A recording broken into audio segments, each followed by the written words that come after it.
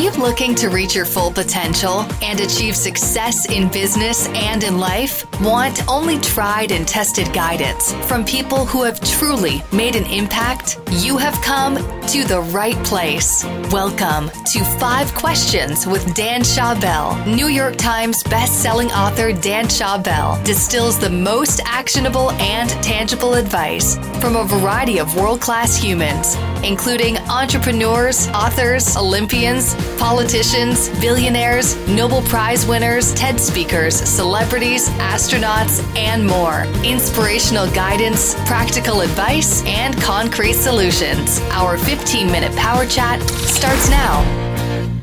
Welcome to the 17th episode of 5 Questions with Dan Schawbel. As your host, my goal is to curate the best advice from the world's smartest and most interesting people by asking them just 5 questions.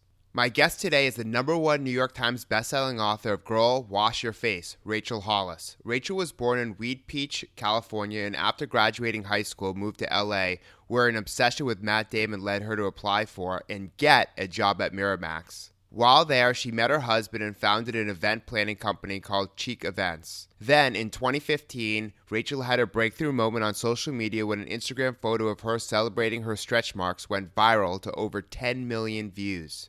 In 2018, her book Girl, Wash Your Face debuted and went on to becoming a #1 New York Times bestseller for 12 weeks, selling more than 880,000 copies in the United States alone. Since the success of her book, Rachel and her husband Dave and 4 children have moved out to Austin, Texas. Her follow-up book is called Girl, Stop Apologizing. With her husband, she is the host of the Rise Together podcast and co-founders of the Hollis Company.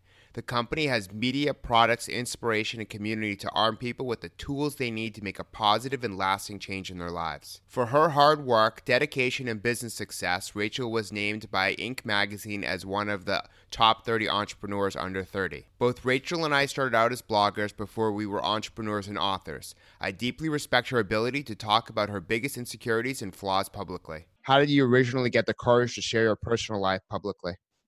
The very first thing that I did that probably a lot of people would consider embarrassing is, so I was a blogger and I would write about my kids or what I made for dinner last night. And then I had Bell's palsy. I don't know if you're familiar with Bell's palsy. It's facial paralysis and one side of your face is paralyzed. And I thought, man, I should write about that because I bet other people have struggled with it. And I wrote a blog post about having Bell's palsy and I put pictures of myself with Bell's palsy. And I remember I had a publicist. I had just hired a publicist for the first time. And she called me in a panic. And she was like, you cannot put pictures of yourself like that on the internet. It's so ugly. Like people are going to, these will live forever.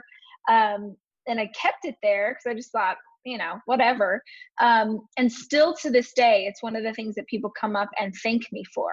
Because at the time there, I'm sure you can find stuff now, but there really wasn't anything on the internet that talked about it. And my thing is always when I'm looking for something in my life and I can't find it, I feel like that's a sign to create it. So that was the very first thing. And the response from people was so strong. And I remember the publicist said, don't do it. And my husband was like, are you sure?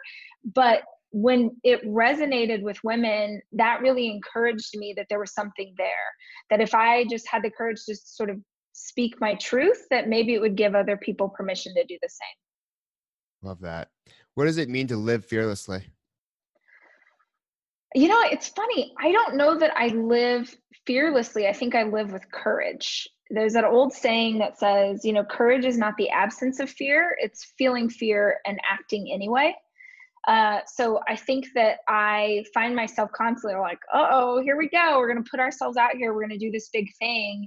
And I just jump into the deep end. And I think I'll learn how to swim once I get there. And it doesn't mean that I don't fail. I certainly fail all the time, but I would rather be the person who pushed herself to try, even if it means that I didn't get there, than to be the person that looks back on my life and goes, I think I could have been somebody. I think I could have been a contender. I think I could have written that book. I think I could have packed out an arena, I think, but I never tried, so I have no idea to know if it was true.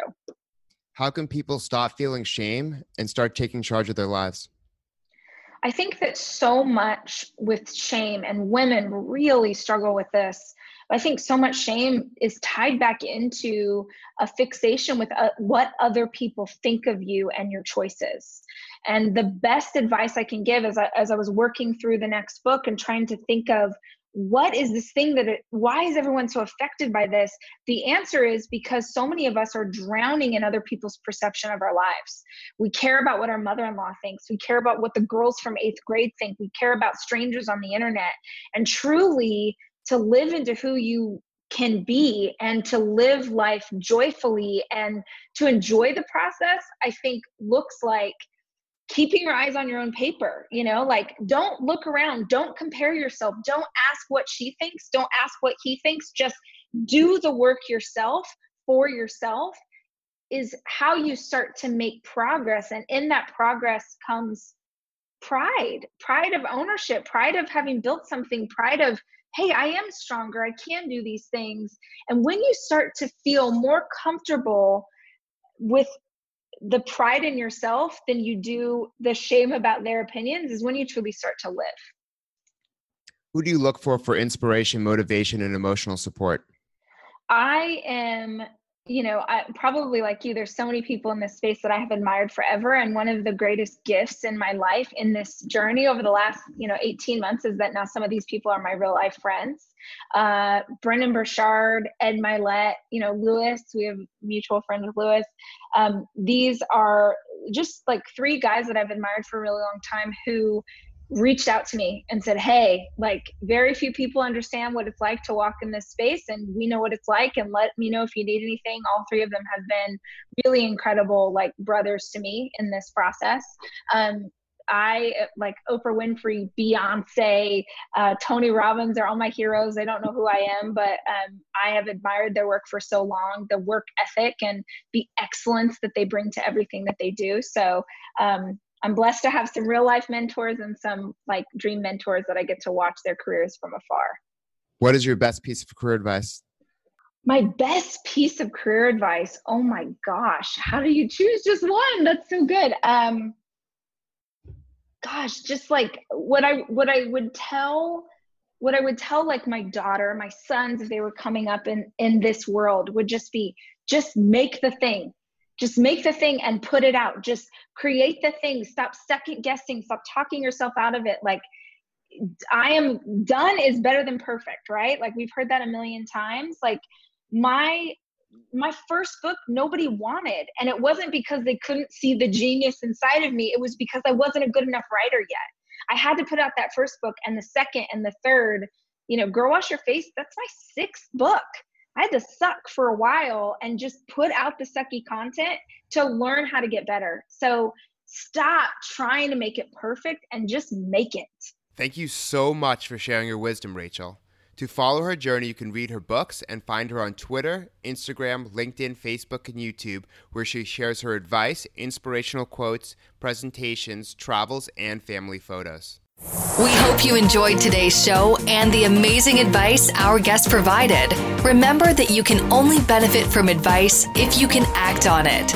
Before you do, we would appreciate your feedback in form of a review. You can leave a review on iTunes, Stitcher, or a podcatcher of your choice.